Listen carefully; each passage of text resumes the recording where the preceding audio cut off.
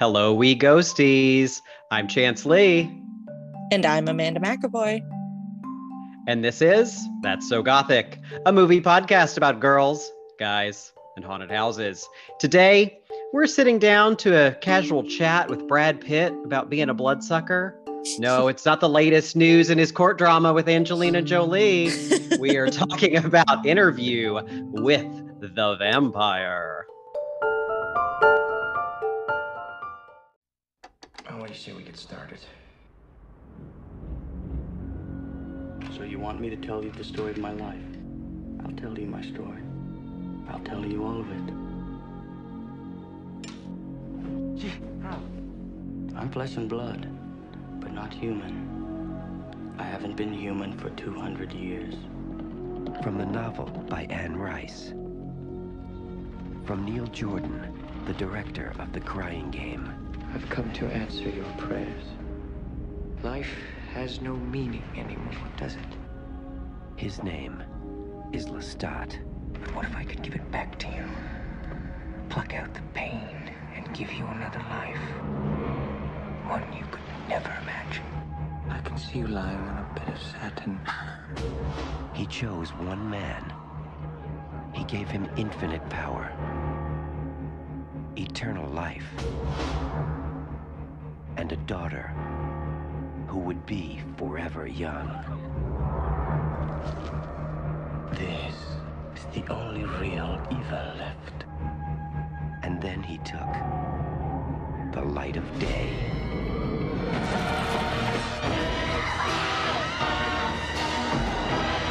You're a vampire who never knew what life was until it ran out in a red gush over your lips. I can't stand this any longer. You made us what we are, didn't you? God kills indiscriminately, and so shall we. You like dying? You condemn me to hell! Monster. One happy family. Take her, Louis. End her suffering and yours. For do not doubt, you are a killer. I want some more. Released in 1994, Interview with the Vampire was directed by Neil Jordan, who had done The Crying Game. Mm-hmm. It stars Brad Pitt as Louis de Pointe du Lac, Tom Cruise as Lestat de Lioncourt, Kirsten Dunst as Claudia. Yep. No last name given. And Antonio Banderas as Armand. Mm-hmm. My notes, when I take notes on my phone, correct that to armband. So a good old armband. Yeah, I wonder if that's symbolic.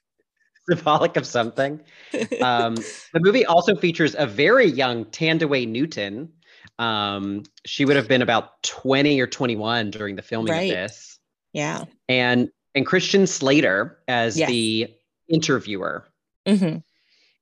At the very end of the movie, in the credits, it says "In Memory of River Phoenix." Yes. And it looks like he was supposed to play the Slater character. Yes. Yeah, I saw that. And I think Christian Slater ended up donating a lot of his, what's the word, salary. I can't remember to what, but in honor of him. Oh, wow. That's really nice. Yeah. Because I think he died of a drug overdose, I believe, around this time. I believe so. Yeah. And he was very, very popular at the time and is, of course, Joaquin Phoenix's brother. Yes. So, yeah. So this movie currently has a 64% critical tomato, which is less than I expected. Yeah. But an 86% audience tomato. Wow. So audiences love it. And Ebert gave it 3 stars. All right. He says it's a film about what it might really be like to be a vampire. And he says the movie never makes vampirism look like anything but endless sadness. Which is something that got tiring with me. Yeah. Yeah. But fits into if not gothic, fits into the goth themes that we'll talk about. But he also says, this is Ebert. He says, my complaint about the film is that not very much happens in the plot sense. The movie is more about the history and reality of vampirism than about specific events. Mm-hmm. Okay. So yeah. it is more of a character study and this lore building. Because one common element with vampire fiction is what bits of Dracula established lore will you pick and choose for your vampires? Yes. Because there's the typical, like, we don't like sunlight and we drink blood and we sleep in a coffin, and different novels, different creators play with those in different ways. Like you think of Twilight, they can go out in the sun, but they sparkle. That was a big deal. Right. They sparkle. Yeah. And here, I think it kind of adheres to a lot of those, except there's crucifixes and garlic involved, and those don't bother them in this one. Yeah. Yeah. Yeah. I think it does apply, most of the vampire rules. Don't like sunlight. Did they do anything with a mirror? I love that trope. How that vampires don't have reflections. I think they do. I think Tom Cruise picks up something and waves it in front of the mirror, and there's no reflection. I think maybe Claudia too, or something. I have a vague memory of that. Looks in a mirror. Yes. Yeah. I love that trope. So the movie was very successful. It had a budget of $60 million and it grossed more than $220 million worldwide. Wow. I have a question for you. How much of that budget do you think was spent on French tip press-on nails? I mean, it has to be at least $1 million. At least $1 million. There is a credit in the credits for vampire nails. Stop it, really? Yes. That's incredible. And shout out to Julie Woods, who was the vampire nails manicurist. Good job. I looked up her IMDb. She was also the manicurist on Showgirls. Oh, wow. So what great cool trajectory career. for her. Yes, I love that. That is so good. Yeah. So that was a little fun fact. So what are your thoughts before we get into it on this movie? Had you seen it before? Yeah, I had. And I used to love this movie. I feel like there was a point in my life where if you asked me what one of my favorite movies was, I would actually say this movie. But there are just like huge chunks of it that I feel like I don't remember. Like I definitely remember the beginning and the end. So I've definitely seen the whole thing at some point. But when Antonio Banderas came up, like in the scroll at the beginning, I was like, he's in this movie. His whole section, I do not remember whatsoever. Like, I need someone to tell me, like, did they used to play this on like IFC or something and like cut that whole section out? Because I literally was so flabbergasted. So it was almost like watching it for the first time. I was like, what the heck is going on? I never either like didn't remember or never realized, like never thought about it, like why Claudia had died, spoilers, but I don't remember ever seeing that scene. Just so many parts of it that I completely forgot about. Oh, wow. Yeah, I feel like I internalized a lot of it. If you had asked me to tell you what happened in this movie, I would not remember. But as I was watching it, it was like all flooding back to me. Yeah. And I was like, because this movie, this was one of the first R-rated movies I feel like I really watched as a kid. Okay. And found that interesting because it was so violent compared to general movies at the time. I think that was a big deal. Yeah. For a movie this popular and this big of budget and not like a traditional horror movie, it's very violent and very graphic. Yes. And as a kid, I found that really intriguing. Like it grossed me out, but I didn't want to turn away. Yeah. Yeah. And also though, thinking about the Antonio Banderas parts, those are the parts where the movie does escalate and become more sexually weird, more violent. So it is likely they could have just been editing a lot of those parts out on TV. Yeah. I think I have a bad problem too, where I think about movies that I loved when I was younger, and I probably saw them on airplanes. That is what I think happened, because I had the same thing happen with Chicago, because that movie came out. I know this is like off topic, but that movie came out when I was like 10 or 11. And I remember the first time I saw it was on an airplane, like right around when it came out. And, that was back in the day when everyone had to watch the same movie. And so when I was like 11 years old, I would tell people that Chicago was my favorite movie, and they would be horrified. But it was like because I saw this like cut down PG version. So I'm wondering if the same thing happened with Interview with a Vampire, even though I'm pretty sure I've seen it multiple times. So I don't know. I think someone cut out parts of it. It was on like USA or TNT Yeah. a lot back in the day. And I feel like I watched this movie a lot, I think, as a kid, because I think at some point, my mom started dating our next door neighbor, and he had a very broad and deep VHS collection. Yeah. And he would let me borrow a lot of his tapes. So I think Interview with a Vampire was one that I would revisit, because I had started reading the book also when I was in high school. Yeah, I was going to ask you if you had read the books, because there's multiple, right? So Anne Rice, who died last year, she wrote numerous books, like lots of books, and 14 of them were in the Vampire Chronicles. Okay. So I read one, and that's this one. Okay. So this, I reread this book maybe about 10 years ago, and I really enjoyed it. It's a great, just like popular fiction, fun, melodramatic, overwritten, ridiculous book that you can just kind of sink into. Right. And then the second one is different, because it's this one. So this story is more like almost like historical fiction too. There's a lot of stuff in this antebellum South and early 19th century Europe. And so the second one is called The Vampire Lestat, and it takes place in the 80s, which I think is when the book was written. So it's contemporary, and he's a rock star, and I just could not be bothered to care, even as a 16-year-old. Right. Well, and because the Queen of the Damned is like part of this too, right? Yeah. So that's as far as I know, the only other movie they made, and that's the third book. Okay. And that one has a completely different cast, and it had Aaliyah in it. Yes. So it has that allure surrounding it. Yes. So this movie, I think, was the start of a big vampire renaissance, because from the mid-90s to the mid-2000s, we could not get away from vampires in popular culture. So in 1992, we had both Francis Ford Coppola's Dracula and the Buffy the Vampire Slayer movie. Okay. Two opposite sides of the spectrum. Yes. But then this one was such a big deal. And then we ended up having Buffy being rebooted as a show in 1997.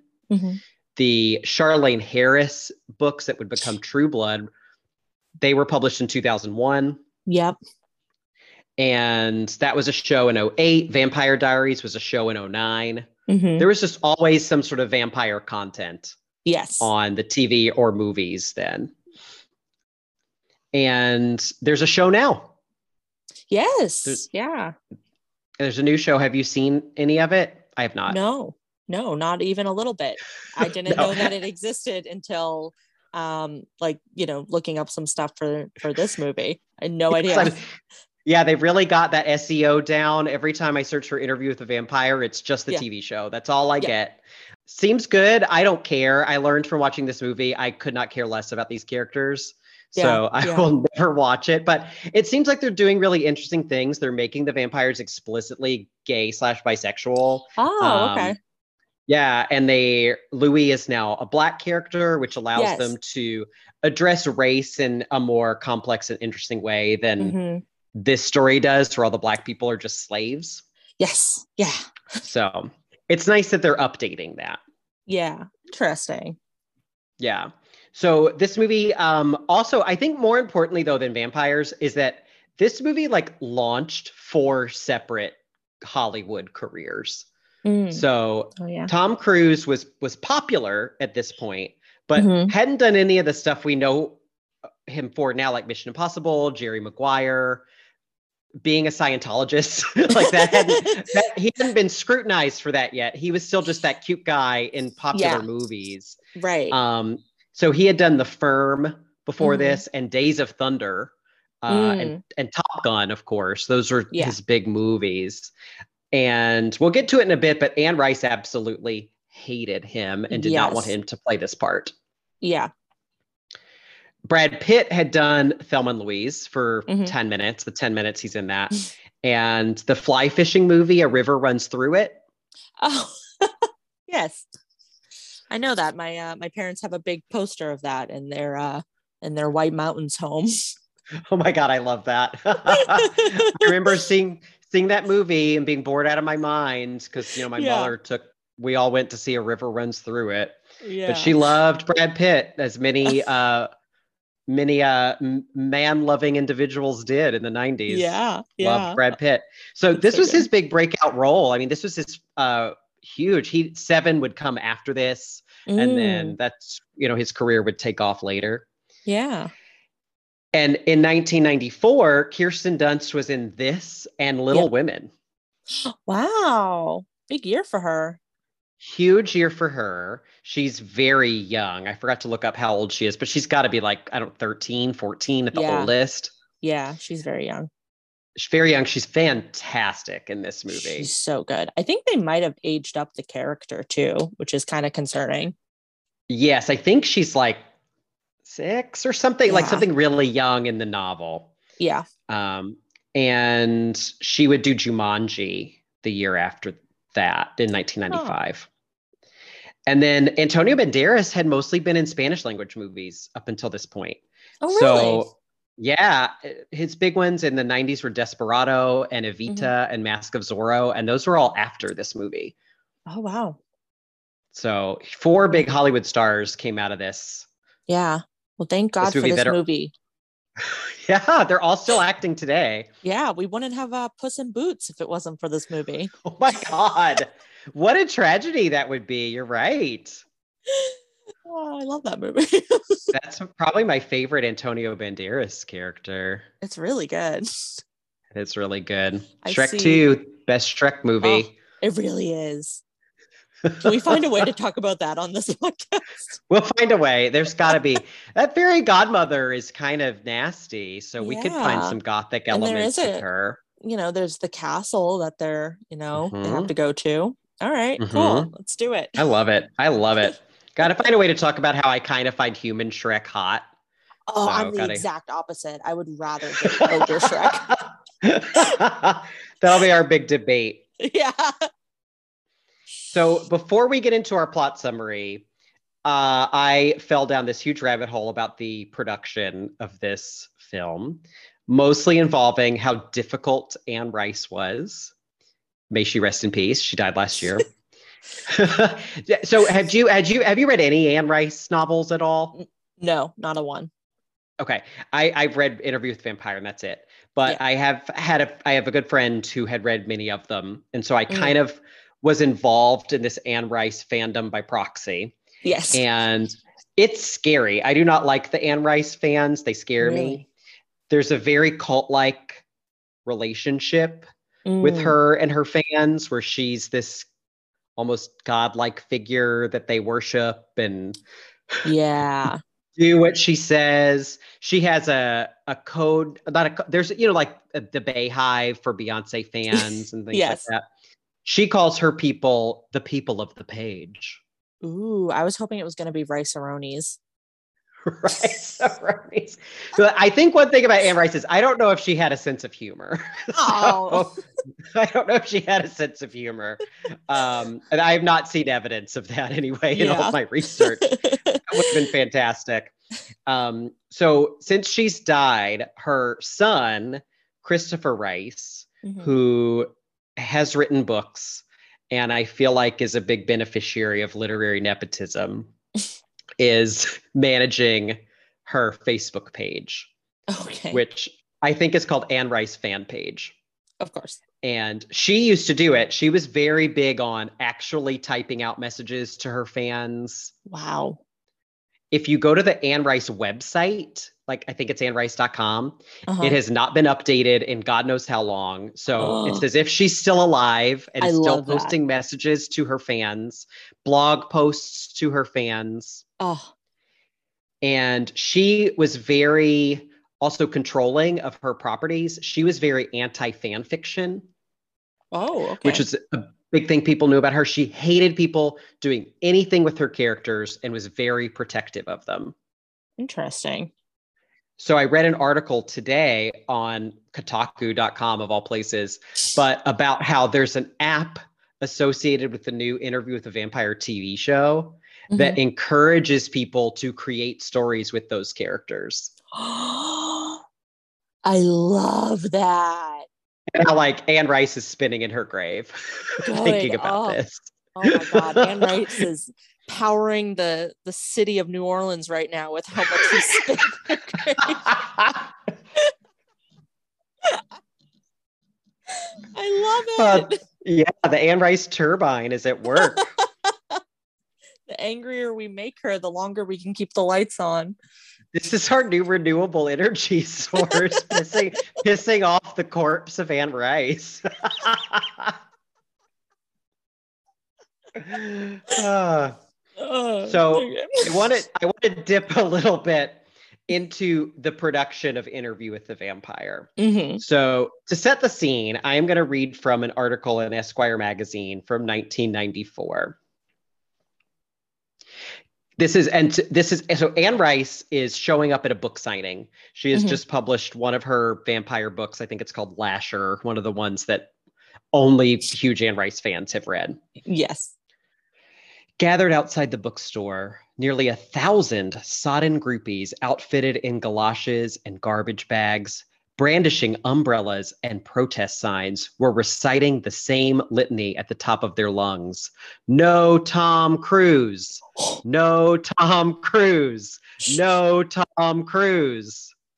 As Anne stepped out of the car, a young man handed her a petition with hundreds of signatures calling for a boycott of the movie version of Interview with the Vampire, which stars Cruise as Rice's most infamous ghoul, the vampire Lestat. Those unfamiliar with Rice's work may justifiably wonder why her public appearances call forth mobs of frenzied hipsters and punks sporting black leather, mohawks, tattoos, and nose rings.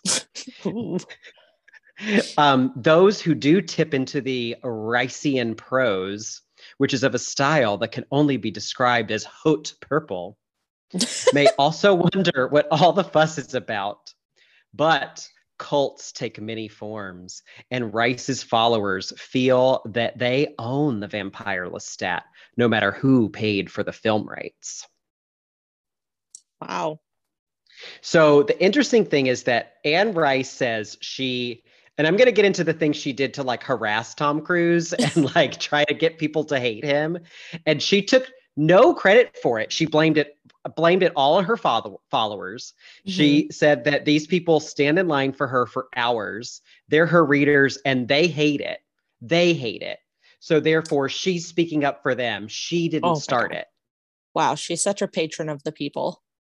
She is the people of the page. Yeah. Yeah. So she has very cult-like leader characteristics. Yeah. This charismatic leader who's trying to get the followers to do things, say it's not really her responsibility. She's speaking for someone else. Right. I love cults, so I find Anne Rice fascinating from that perspective. Same. Yeah, I'm getting big Manson vibes. Yes. I didn't kill them. Thank God no one killed them. Tom Cruise because of this. Oh my God, I know, right? And now that she's dead and her son is continuing the fan page, I'll be curious to see what her legacy looks like. from in cults, like, so most cults often die out when the leader dies. Right. And one of the differentiating characteristics between a cult and a religion is that it continues when the charismatic leader dies. So I don't know. I give the Anne Rice estate like 20 years and then we won't have heard of her again. Yeah. To be fair, I mean, I feel like we barely hear about her anymore. So, you know, if this show wasn't happening, right. Yeah. And I think this was in the works before she died. So it's kind of like okay. our last, I do think she had some hands in this. Oh, interesting. But so she used to say things about Tom Cruise all the time, that he was too short. His voice was too high. He could not play Lestat. And the producer of Interview with the Vampire, David Geffen, does not mince words when talking about Anne Rice. There are many good quotes from him in this article. He says, Anne is a difficult woman at best, and what her motives are remains somewhat beyond me. But for her to attack this movie for her own self-importance, when she has been paid $2 million in rights and stands to make a lot more money selling her books, is capricious. It lacks kindness, it lacks discretion, and it lacks professionalism. Oh my God. I'm using that last line in like every email. Yes. I had someone today, they emailed me a question. I responded and said, I signed my name, Amanda. And then they responded and said, thank you so much, Andrea. And so now I really want to respond to that email with that line. It lacks kindness. Kindness. Let's say it lacks kindness, it lacks discretion, and it lacks professionalism. It lacks professionalism. I'm going to send them that line. I love that. That's so good. Yeah. He goes on talking about her because I'm going to get into a little bit more about the production and how many script revisions they went through. She also wrote the screenplay for this. Oh, wow. And it took a long time to get a screenplay that was workable. Yeah. And she blamed a lot of stuff on Tom Cruise. Yeah. David Geffen says that he didn't have any input into the script whatsoever. And she's not about anything but her self-importance. He says that a lot.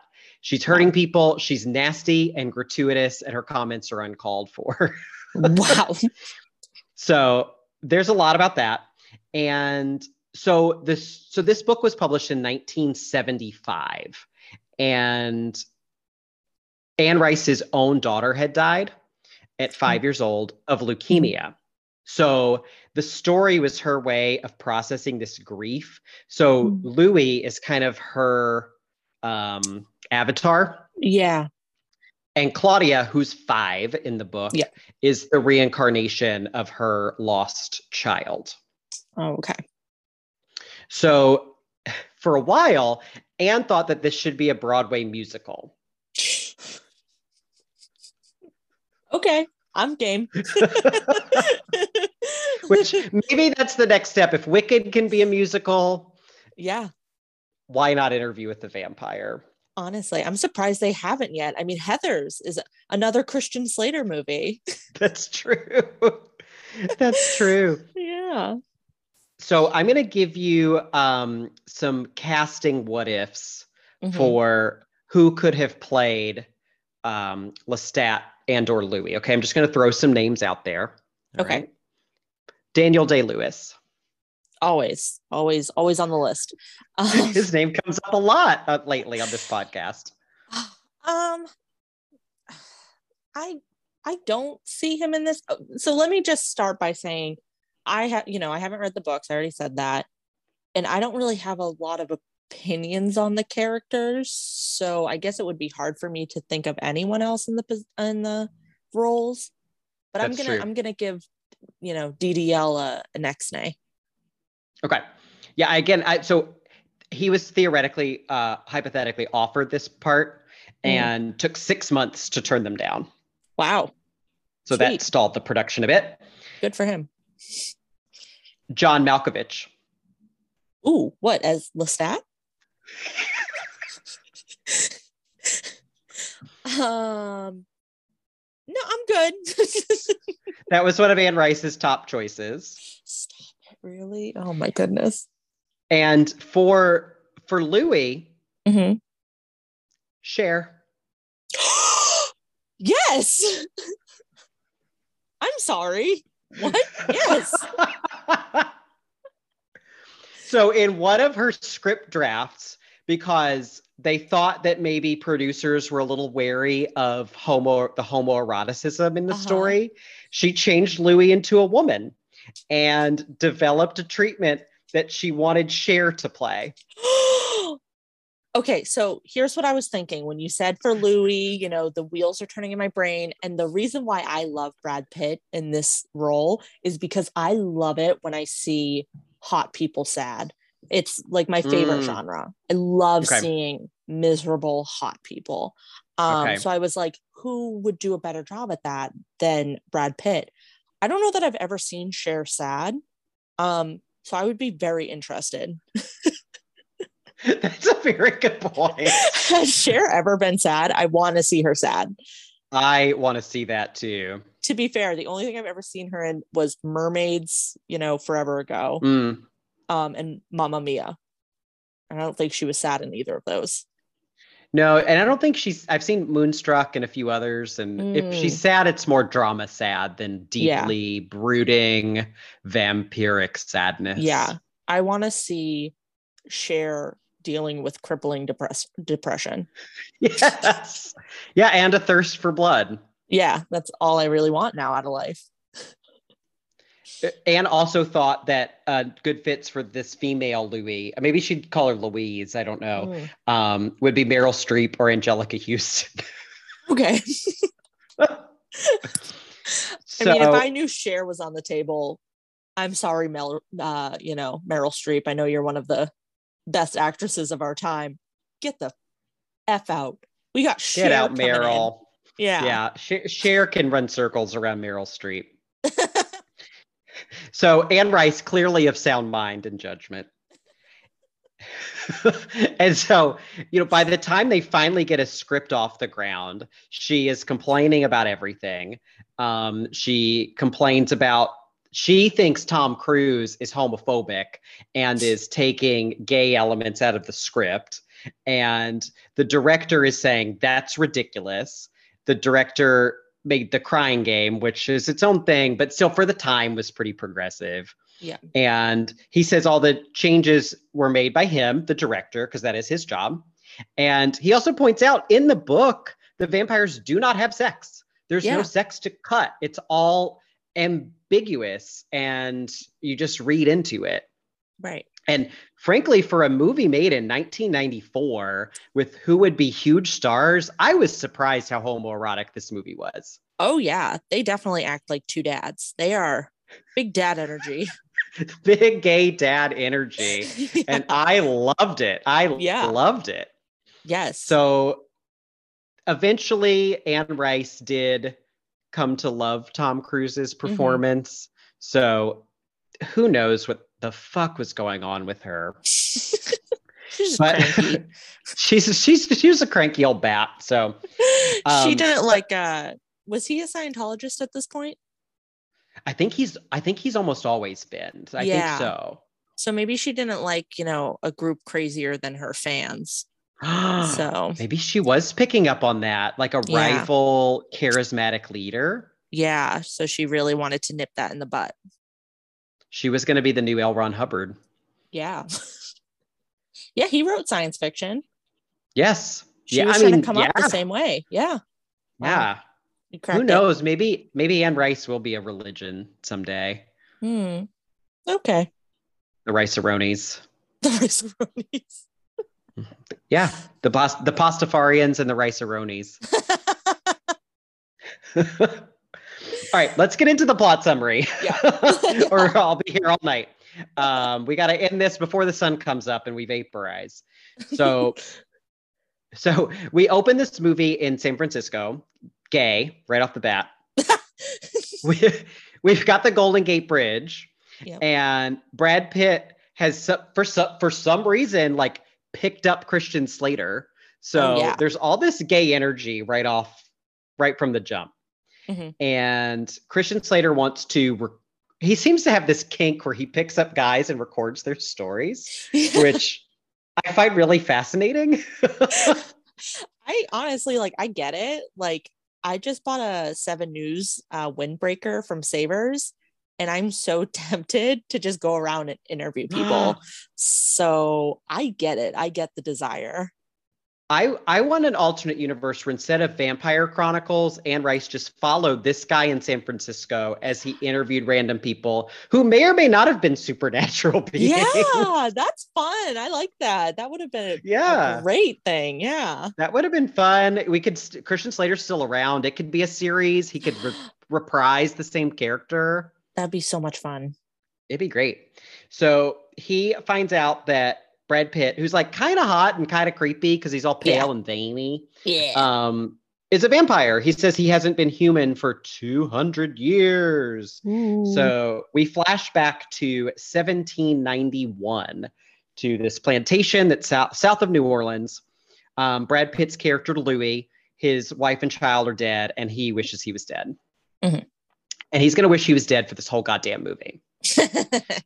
So you're sad hot people. You're getting that in spades. Yes. So he's stalked and bitten by Tom Cruise, who is another vampire named Lestat. They also fly. They fly up into the sky. Yeah. Yeah. Very, very homoerotic. Yes. And I completely forgot that the flying happened. Yeah. Yep. But it's very kind of romantic and violent. Even though Tom Cruise early on has this like big blonde Melanie Griffith hair that I just, I could not deal with that. Yeah. I liked it much better when he pulled it back in a little ponytail. It looked really good. Yeah. I'm not into long haired men. Yeah. For the most part. So I had trouble with the long hair. All the men have long hair in this movie. Oh yeah. I wonder, because sorry to jump ahead, but like if they cut their hair, I think it grows right back. So you're right. They can't even get a buzz cut if they don't want to. Yeah. Give them a haircut before turning them into a vampire. Right. And then they can wear wigs if they want to. Wigs were very common at that time for men. Exactly. So we get the scene of Lestat turning Louis into a vampire. Mm-hmm. So Lestat has to drain Louis's blood and then feed Louis his own blood. Mm-hmm. And there are these cool heartbeat sound effects as that's happening. And Louis wakes up and he has his little vampire eyes. He's all vampire-y now. So he lets Christian Slater know that he does sleep in a coffin and he can't see the sun. He does drink blood, but crucifixes, garlic, all that stuff is fine. Right. So back in the past, we see some tension because Lestat loves killing. Louis doesn't love killing. Mm-hmm. Lestat pulls out this little like blood thimble a lot. Yeah. Where he has it on his thumb and it has this little knife on it and he uses it to cut people open. Yep. Love that thing. Yeah. And no one ever notices. No one ever notices. They kill a woman in the middle of a party and no one comments on it. Right.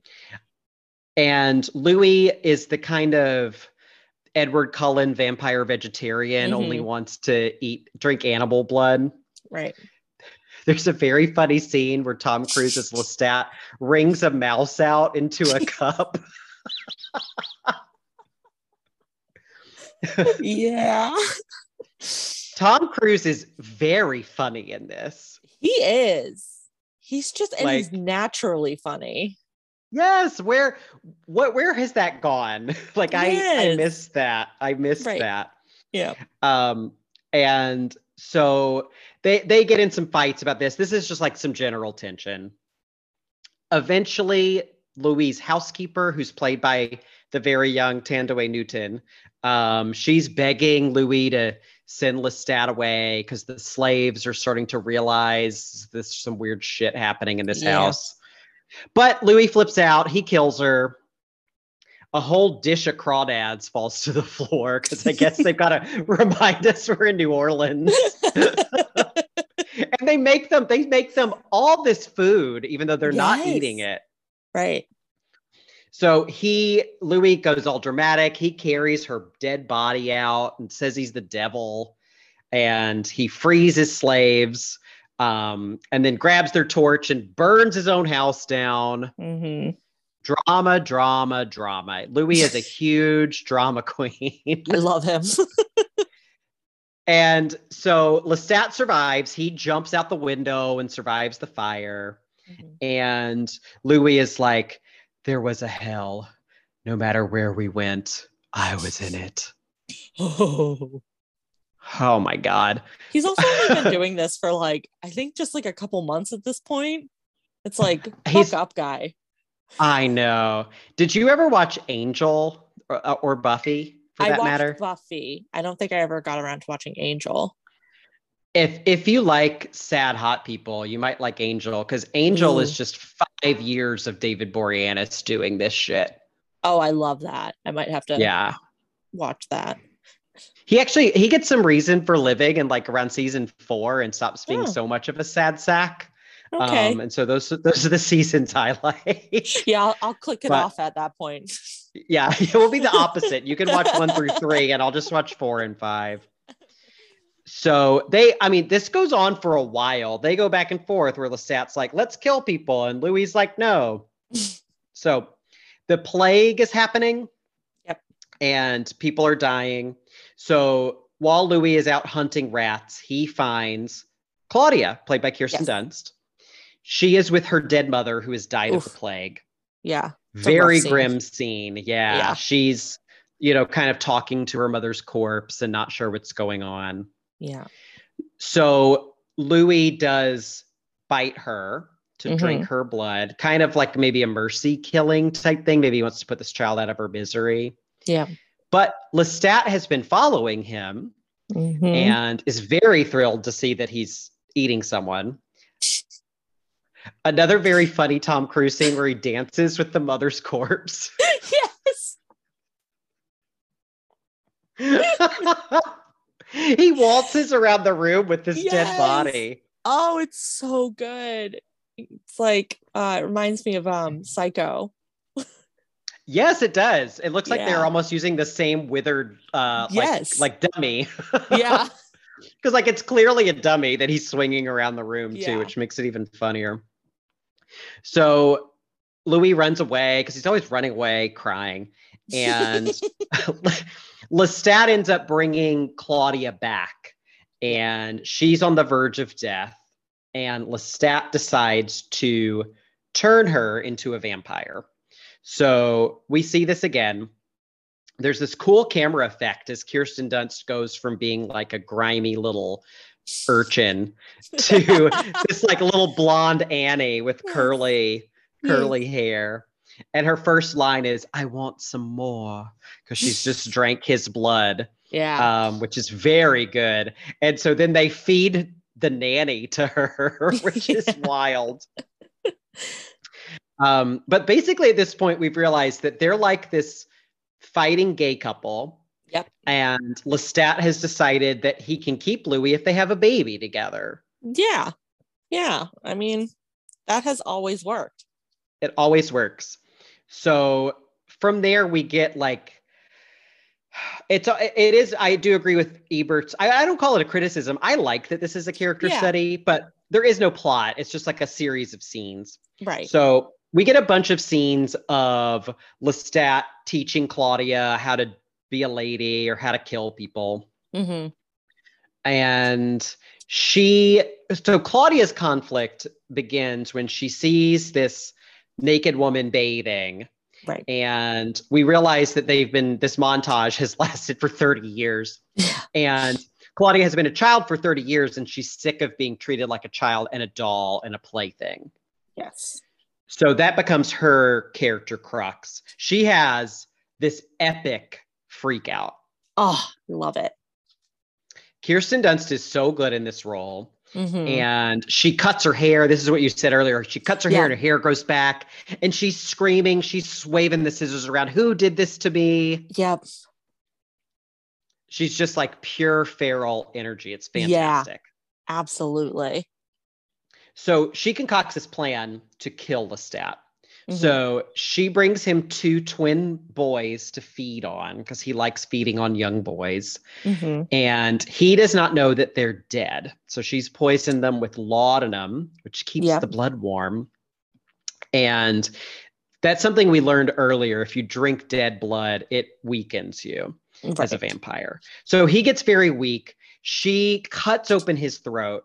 And he just bleeds out this copious amount of blood. So much. Yeah. This is the scene I probably remember the most from this movie. Really? Yeah, because I don't know why, but I always remember the puddle. The puddle starts to approach her in her little shoes. And she says to Louis, "Lift me up." And he picks her up and puts her on the table. Yep. I don't know why that stuck with me since like the first time I saw this movie. It's brilliant. Yeah. It's really good. There's a really good effect where he shrivels up. Tom Cruise shrivels up. It's like a California raisin. Yes, he is. There's a lot of really good practical effects in this movie. There is. Yeah. They did a great job. It was the Stan Winston Creature Company that did Alien and Predator and all that stuff. So okay. They put the money in a good place for this. Yeah. There's lots of juicy, bloody bloodiness. Yes. Like you see the wound, you always see wounds being opened and bleeding out. And like that's stuff that in horror movies today is done with CG and pisses me off. It's like can't you please just stab someone? Please stab someone on camera. Yeah. I volunteer. That's what I want to see. Yeah. Did you see Pearl, the Mia Goth Pearl?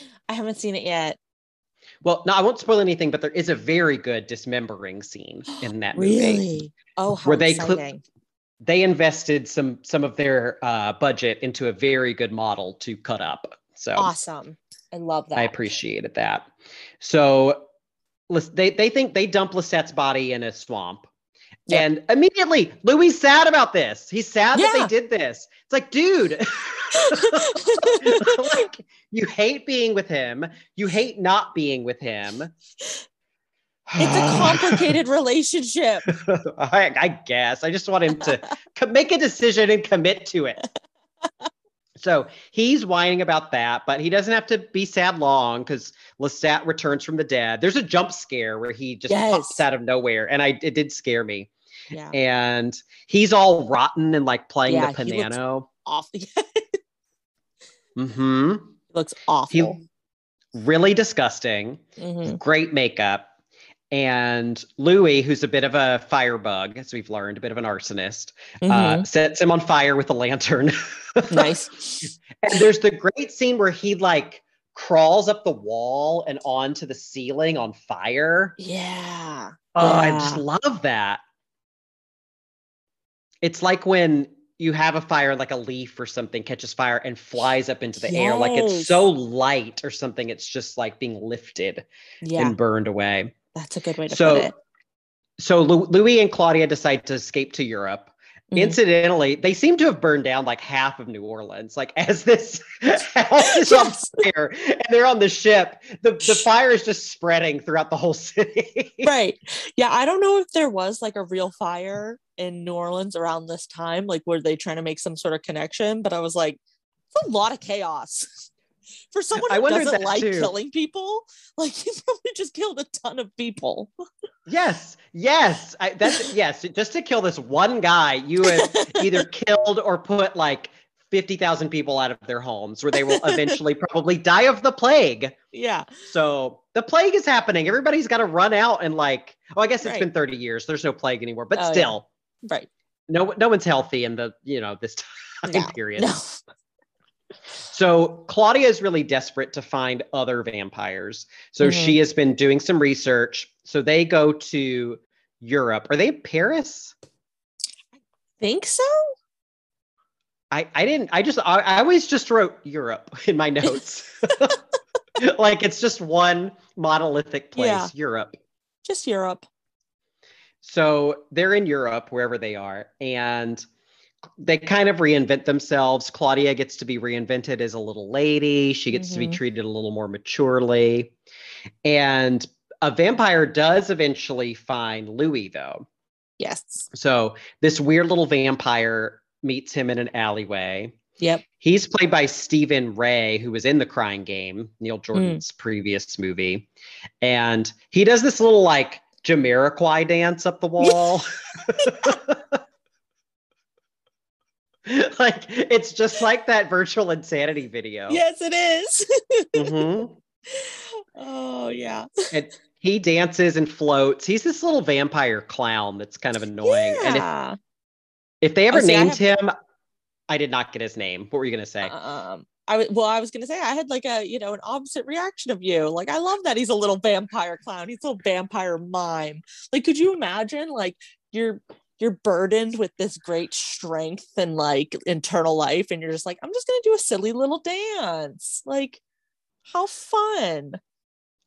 You've changed my mind. You're right. I am very hypocritical to hate Louis for being a sad sack and to hate this guy for having fun. He's just having a good little time. That's true. That's true. Yeah. Maybe I was just in Louis because Louis is not impressed. No, with he gets like mad at him. So maybe I was empathizing with Louis for once in this scene. So they're stopped by Armand, who is played by Antonio Banderas, and he invites them to go to the Theater of the Vampire. Mm-hmm. And I would vote this as the iconic scene of the movie. Yeah, I mean, I guess I would, even though I don't remember or I didn't remember it. This was another one that I remembered because I think when I was a kid and way too young to be watching this movie, it was one of the first instances of like full frontal nudity that I had seen in a movie. And it's very upsetting and disturbing and striking in the way that it happens. So they watch this play, and the play is kind of a comedy at first. And the whole thing is comedic because you're having people who in the movie are vampires, and they're pretending to be humans. Yeah. So, but the pretending to be vampires. There's this like layer to it. And some people in the audience want to be vampires. They want to participate. Yeah. They're like the contemporary goths of the day. Bite me, Dark Lord. And then but it's very cruel. The play itself is very cruel. Yes. And it takes this turn where they bring this woman out on stage and they strip her in front of everyone and talk about basically how they're going to kill her and maybe turn her into a vampire, and she won't feel pain. And she's very scared. And the audience even starts to be like, ooh, we don't know about this. But obviously doesn't affect their word of mouth because we see this happen again the very next night. Like, oh yeah, people love it. People come back anyway. Like if this happened with like Lea Michele and Funny Girl, like I, like if someone started killing someone on stage and the audience just kind of left, honestly, they probably would just come back the next night. Oh yeah, like if Lea Michele was slaughtering people on stage. Right. Yeah. Nothing is amiss. Yeah, I wouldn't put it past her either to do that. Start killing people on stage. We're watching you, Lea Michele. I know. So they Armand appears on stage and like kind of comforts this woman, but then they kill her anyway. Yes. And then the play is over, and the audience all just they leave, but they're all kind of shell shook. Yeah. Staggering out of the theater. So Armand invites them underground, where the vampires live in these catacombs. He has this little, like Timmy Chalamet looking boy that they all feed on. Yeah. So it's really disturbing, but it's this little boy that just has all these holes in him. Yep. And Armand says that he's 400 years old and he's the oldest vampire. I think in the Anne Rice lore, you eventually find out like even where he came from, but for a long time, he's the oldest vampire. I feel like 400 doesn't even feel that old. Right? I don't know. Am I because we're in like the mid 1800s at this point, I think. Right. And so, yeah, you're thinking like 1450. I would think we're got to go at least back to like Chaucer time and have a vampire. Right. Yeah. I feel like Carlisle from Twilight was older than that. Oh, okay. I could be wrong. I'm not. There was also my Carlisle lore. Boy, I used to be, but yeah, I'm a little rusty. And there was like a primitive, like cave woman vampire on Buffy, I think. They went way back. Oh, that's so fun. Yeah. So Armand is a little attracted to Louis. He tells him, "You feel too much, so much you make me feel." It's just like, oh my God, the goth vibes of this. Like, So oh, hot. the pain. I'm numb, but you make me feel. That sounds like something I would hear on, Tinder or something. Yes. Yes. I would post about how I'm like, I take antidepressants and I would get that message. Would the guy have black eyeliner on is what I want to know. Yeah. Or at least like a throwback to when they had black eyeliner on. Right. Now they have like a patchwork sleeve. Yeah. Maybe a studded wristband still hanging on to that. Yeah, definitely. So we learn a little bit more about vampire politics, I guess, because they talk about how killing your own kind means death. Yes. And immediately Claudia's like, huh? Oh, yeah. You can see her little blonde curls stand up. So, and then this movie's kind of long, but they've spent so much time just meandering that now that we finally have a plot, things escalate so fast. Yeah. I feel like from this point on, it's only like 20 minutes left or something. And so much happens. And so much happens that I thought when I first started watching this, I would have thought happened around maybe the hour mark or the hour and a half mark, because there's coming up is another scene that is very seared into my brain. So Claudia wants a companion. So Louis turns this woman she found who lost her own daughter into a vampire companion for Claudia. And he says, "What has died is the last breath of me that was human." So dude, because he's sired his own vampire and he's all depressed. And I would have thought they would have explored this a bit, but they don't. The French vampires just burst down the door and drag them back to the mausoleum. Yep. They like Edgar Allan Poe Louis into a wall. They brick him up inside a wall, and they put Claudia and Madeline in a room with a skylight. And it's basically a death sentence. They're waiting for the sun to rise. And as the sun rises, you see them start to turn into this pile of ashes. And this is the other scene that I always remembered from the first time I watched this. And I think it's because, again, I saw this when I was way too young to be watching movies. And I think it was the first time I saw a child die in a movie on screen. I could see that, Like, even though she's like 80 years old or whatever, she's still in the body of a child. And to see that happen was very formative for me. That's true. And it was a pretty, like,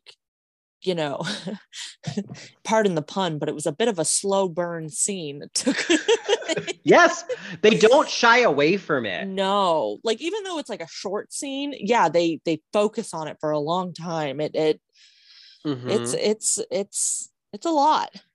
It's very traumatizing. Louis is traumatized. Yep. Our armband breaks Louis out of the wall conveniently after Claudia has been executed. He waits until morning to do this. So Louis finds Claudia and Madeline still in the shape that they were in, clutching each other as they died, as this column of ashes.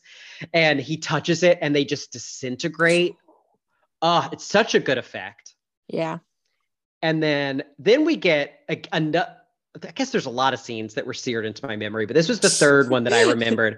I think because it was one of the most violent things I had ever seen in a movie at the time. And Louis douses the whole place in fuel, lights it on fire. He picks up a scythe and goes around just decapitating and chopping people in half. Hell yeah. It's so cathartic. And like it's wild. I mean, there's blood, there's body parts are flying everywhere. The poor little clown I think he gets his head and his body chopped in half. I think he does 2 little swipes and sends him off into 3 pieces. Womp womp. And so Louis kills everyone and leaves. Armand is still alive and trying to like coax Louis out of his sorrow. And he says, we must be powerful, beautiful, and without regret. I think that would be a good motto for Tyra Banks. Yeah, I agree. Like, Or I think like a good yearbook quote. Oh, yes, that'd be another good one. Yeah. So they almost kiss. Oh, yeah. Which is very exciting for 1994. But of course, Louis knows that Armand also conveniently waited until Claudia was dead. Yep. So he goes back to America without him because he's also determined just to never be happy. Like, I mean, you get to be with Antonio Banderas forever. Like, you make that choice no matter what he did. Right. Yeah. That's Puss in Boots you're turning down. Yes. Yes. So Louis goes to America, and then we get this like huge, I mean, now it's like modern times because he's watching movies. He's going to the movie theater, and we see him watch Nosferatu and Gone with the Wind and all the way up to Superman with Christopher Reeve. And he finds Lestat still like all withered up in New Orleans. Yeah. And then that's kind of it. We get back to the interview with him and his little male boy toy, Christian Slater, who after hearing all of this wants to be a vampire. Like, dude. I know, right? Especially coming from Louis, the most miserable, like godforsaken vampire. I could understand if maybe he heard like Lestat's point of view. Be like, hell yeah, like party, hot boy, wringing mice out for blood. Like, yes, sucking blood out of boobs and boys. You get it all. Sign me up. Yeah. Mm-hmm. Right. But no, he's hearing it from, I'm so sad, can barely get out of my coffin in the evening. Louis. Saddest vampire for like 3 centuries running. like, oh my God. He was sad in the 1700s. He was sad in the 1800s. He's sad in the 1900s. Like, dude. So obviously Louis denies him. And then we get this, pretty sure this is just for the movie and because they wanted to have Tom Cruise come back, because I do not think this is in the book at all. But Christian Slater gets in the car and puts in the cassette tapes that he's made. Yep. And Tom Cruise as Lestat pops out of the back seat. Boom. And he makes fun of Louis whining still, which I fully endorse. And I forget I don't think he does anything to Christian Slater. Christian Slater's just kind of like in shock in the back. I can't remember if he bites him. Turn him into a vampire? He at least bites him and then leaves him there for a bit. Because then he drives off. He turns on the radio, and there's a Sympathy for the Devil cover by Guns N' Roses. And that sends us into the credits. So fun. Great 90s way of ending this movie. Honestly. So anything you think we missed for our epic summary here? No, I don't think so. Like you said, it's not a whole lot of plot points. It's very just Louis being sad. He's sad. I mean, the characters are at least well defined. He's very sad. Yeah. Lestat is fun. He's fun. Claudia is frustrated. Yes. So we Lestat's get a fun variety dad. of. He's the fun dad. He is the fun dad. He's the fun dad. And I get why Louis is so sad, because sometimes it's hard to be not the fun one in a relationship. That's true. I get that. But Claudia still ends up killing the fun dad. That's true. There's lots of bad choices in this in this movie. But okay, we'll take a short break and then we'll return with our Gothic roundup.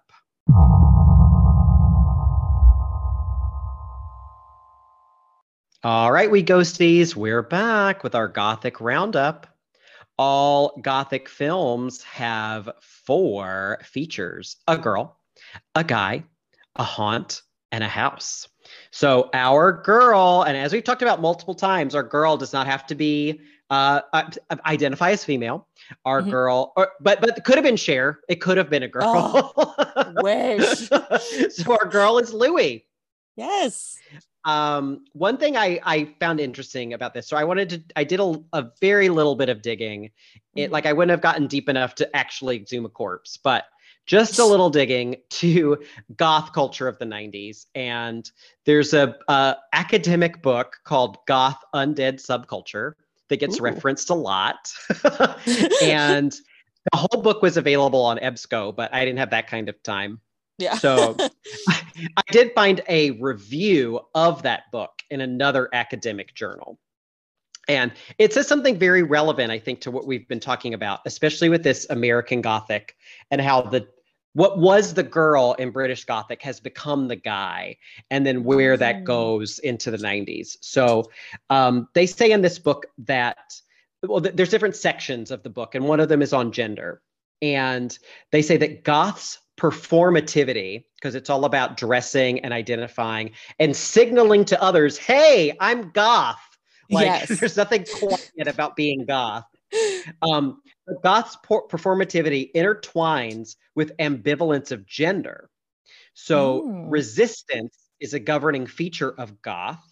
And so one way to do this is to explore the ambivalence of gender. So much so that one domineering tendency is to cater to the male experience of pain. Interesting. And that explains why Louis is so fucking sad for 300 years. He's just being a little goth girly. He's a little goth girl, goth boy. Boy with an I, B-O-I. Yes. Oh, yes. I'm sorry, my dog. If you hear anything weird, it's my dog's making weird groaning noises down here. She is also a little goth. She loves the goth boys. She does. That's okay. We've all been there. I loved the goth boys when I was in high school. Big fan. Except all the goth boys in my high school either were not willing to be bisexual or what, because nothing ever happened as much as I wanted it to. I think by the time I was in high school, goth became like more about like the trip pants and the, you know, like hardcore music, and it just wasn't as appealing. Yeah, because I wasn't really anything, but I hung out with a lot of the goth kids. And so they would have the dyed hair, either black or red, lots of piercings. Chokers were a big thing for the girls. Chokers, or like the studded wrist bracelets, or even a dog collar for the guys. All very stereotypical goth stuff that I loved. Yeah. So they also talked about how in this book, Goth Undead Subculture, that a desire for androgyny motivates male characters to explore their own physical pain and the emotional pain of the loss of loved ones. And that's been one of the main characteristics of Gothic narratives since the 18th century. So, but the men are engaging with it more. That's, you know, the goth boys, you know, they look dangerous, but they're sensitive. They're spiky, but they have a chewy center. I like that. Yeah. Yeah, so that's definitely Louis, I think, to a T. Yeah. Anything you want to add about Louis as our girl? Not really. You know my feelings about Louis. I love him. Yeah, you love him all the time. Sad all the time. Sad forever. That'd be his vanity plate. Sad for EVA. Oh my God! If vampires could get tattoos, he would just have "sad forever" on his knuckles. Oh yeah, it'd probably just fade away, right? Yeah, I don't. Yeah, we'll have to test it out. We'll find a vampire and tattoo him. Yeah. So our guy is obviously Lestat. He's the gateway into this other world. He's alluring and dangerous and problematic. Yes. So he also fits this role to a T. Our haunt. So we don't really have a key. Oh, sorry, I meant house. Our house. Yes. We don't really have a key house for this. Right. I mean, I think there's a couple of different settings. Like you have the New Orleans, which is, you know, it makes a good setting for the story. And then you have the ambiguous European theater. Yes. Again, makes a good setting for the story, but you're right. Yeah, there isn't really a house. Yeah, the house, they could do this anywhere, I think. And it Yeah. wouldn't really change the story too much. But our haunt is vampirism. Yeah. Vampires. We haven't had a vampire movie, I don't think. No, I don't believe so. So the Wikipedia article for goth subculture references this book, the Goth Undead Subculture book. And it says a prominent American literary influence on the Gothic scene was provided by Anne Rice's reimagining of the vampire in 1976. In the Vampire Chronicles, Rice's characters were depicted as self-tormentors who struggled with alienation, loneliness, and the human condition. Not only did the characters torment themselves, but they also depicted a surreal world that focused on uncovering its splendor. Their romance, beauty, and erotic appeal attracted many goth readers. So while goth embraced vampire literature in 19th century vampire literature, it was Rice's postmodern take that had a special resonance in the subculture. Her vampires are socially alienated monsters, but they are also stunningly attractive. And many goth readers tend to envision themselves in much the same terms. Yeah. I love that little bit of shade there at the end. Yeah, right. Yeah, I can definitely see that. Yeah, you're alienated, but like you're hot. Like you have not that like, I mean, everybody goes through their own thing, but whatever you're going through is not enough to be as like in pain as you actually are. Like it is performative. This performative pain, I feel like, is so key to the goth subculture. Like if you were actually that depressed, you would not have the time or the energy to get your eyeliner so flawless. Exactly. Yeah. Like when I'm depressed, it's a shit show on my face. It's not Susie and the Banshees. Yeah, yes. They mentioned Susie and the Banshees in this book as well by name. Yes, as an influence on goth culture. Yes. Yeah. Yeah. Yeah, it's like I can't even shave. So like there's no way I'd be able to also coordinate some leather and chrome accessories. Right. I can barely get dressed. Yeah. I feel like this would open up like a can of worms to talk about, but I feel like sometimes like with especially like the goth culture, there's sort of a difference though between like being depressed and just being like a sad person. Like I could see Louis as being just like a sad sack. But then, is that different from depression? Perhaps. Right. Yeah, no, that's a fair point. And I feel like, I mean, I'm definitely making some broad generalizations here, but all the goth kids I knew in high school anyway had mostly normal home lives. Yeah. They were well supported. They had the money to buy the clothes and the accessories and the hair dye. They had the time to do it because they did not have to have jobs to support their families. Like there was a lot of leisure time involved, at least for this segment of goth kids. Right. So the struggle was all in the performance. Right. And I mean, it's kind of the same conversation with people who talk about punk, like the punk scene, how now it's become so much more like a uniform. You have to act a certain way to be punk. You have to conform to these set rules to be punk. So it's kind of the similar thing with, goth now. It's like, maybe I want to be, okay, again, I feel like this is opening up a can of worms. I will say, I think that there are more subsections to goth now, at least in today's age. You have a lot more bright, flamboyant goths. Yeah. Yeah. I think that would be like Lestat would be one of those now. I think about, I used to be really into Poppy. And she's done some like metal where she's had piercings in her face and she's done heavy metal music. But when she started, she was this kind of bubblegum goth. Yeah. Where she would talk about death, but in a cute pink outfit with blonde hair. Yeah. It was like the happy bunny. Do Do you remember Happy Bunny? Vaguely. Yeah. It was Yeah. like, that was a turning point, I feel like, in our culture. Where goth became cute. Yeah. Mhm. The kawaii. That's like there's a Yes. Japanese influence almost. Right. So, goth was, and I think it was originally heavily influenced by the British punk scene, because you do have a lot of the same outfits, the piercings, the black spiky hair. And then, then the Right. Japanese kind of came into it with the Yep. cuteness. There's a lot of influences on it as we've Yeah. become more global. Yes. But yeah, I would say Louis does fit into this. Like, dude is rich. He's hot. Yeah.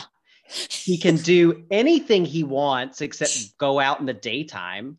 Yeah. And he's still bitching about it. It drives me crazy. Yeah. He's a little cranky. Just a little bit. Anything you want to add to our Gothic roundup? There's a Panano. Oh, thank you. Yes. Yep. Bonus Gothic. We have Pananos. We see Lestat play Panano. Yep. We see Claudia play Panano. Yep. Did you ever watch The Vicar of Dibley? No. It was a BBC show with Dawn French. Okay. And she played a female vicar in this small town. And there's lots of weird British guys, many of whom I thought were in Sleepy Hollow, but were not. But I guess my brain was on Vicar of Dibley watch because Claudia's piano teacher, who's in one scene and I don't think even has a line, is Owen from Vicar of Dibley. So, oh my God. I was like, why is he in this movie? So that was really interesting. But yeah, we do have our Panano. And there is, I think, a bonus Gothic category could also be homoeroticism. Yeah, that would be a fun one. Yeah. Yeah, throw that in. Because if it were the British Gothic, sometimes there is a lesbian overtone because we have more female characters. And so if this was Cher and, well, they didn't want to also cast Lestat as a woman, but honestly, Cher would be a good Lestat. She would be. She would. Oh my God, just cast Sonny and Cher. Sonny Bono. Oh, I loved Sonny Bono. Yeah. Oh, they would have been great. They would have been great. Put your little hand in mine. I got you, babe. Yes. But yeah, so the homoeroticism, I think, adds to the Gothic element. And I agree. Fits with goth too. The goth is all about, pushing against things, being bisexual or gay or pretending to be. Yeah. So ambiguous. So yeah. So with all that in mind, what do you think? Is this Gothic? I would say it's goth-ish. Minorly goth-ish, in my opinion. I'm interested to know what you said. I think the lack of one concise setting kind of hurts it for me, I guess. But I'm interested to know what you think. Yeah, I agree. I think it's goth. It's so goth. Yes. Yeah, actually. And then it is, but in our themes of Gothic, even when we talk about American Gothic, where the location isn't as important, but a big part of the location of American Gothic is this theme of the unknown. Yes. In the wilderness or in the outside. We don't really get that. Like, we get a little bit of, are there other vampires? But the transition to Europe changes that. It does. Yeah. Yeah. I think it's a little bit too,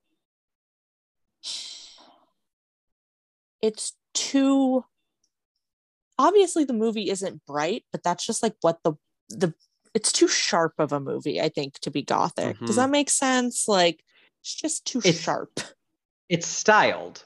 Yes. There's a stylishness to it that keeps it from Gothic. I feel is almost more earthy a lot of times.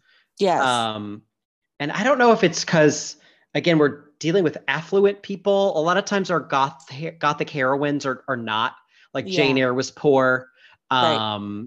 A lot of them are not this type of social status. And I wonder if that affects the Gothicness of it.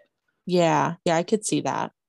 Or if I'm just preoccupied with that when talking about the spoiled goth kids from my high school. You're just so mad at Louis. You're just really, really projecting on him. I know. Sorry, Louis.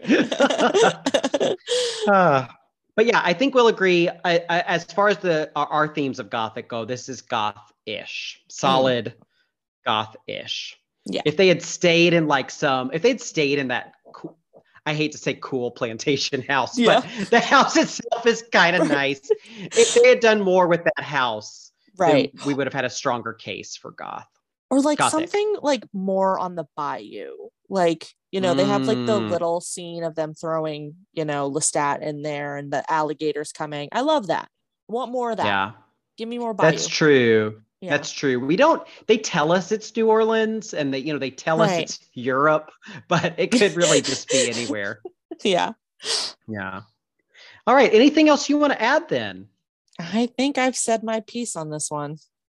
Excellent. Well, me as well. So thank you, we ghosties, for listening to us break down Interview with the Vampire and just the entirety of Anne Rice's personality and career.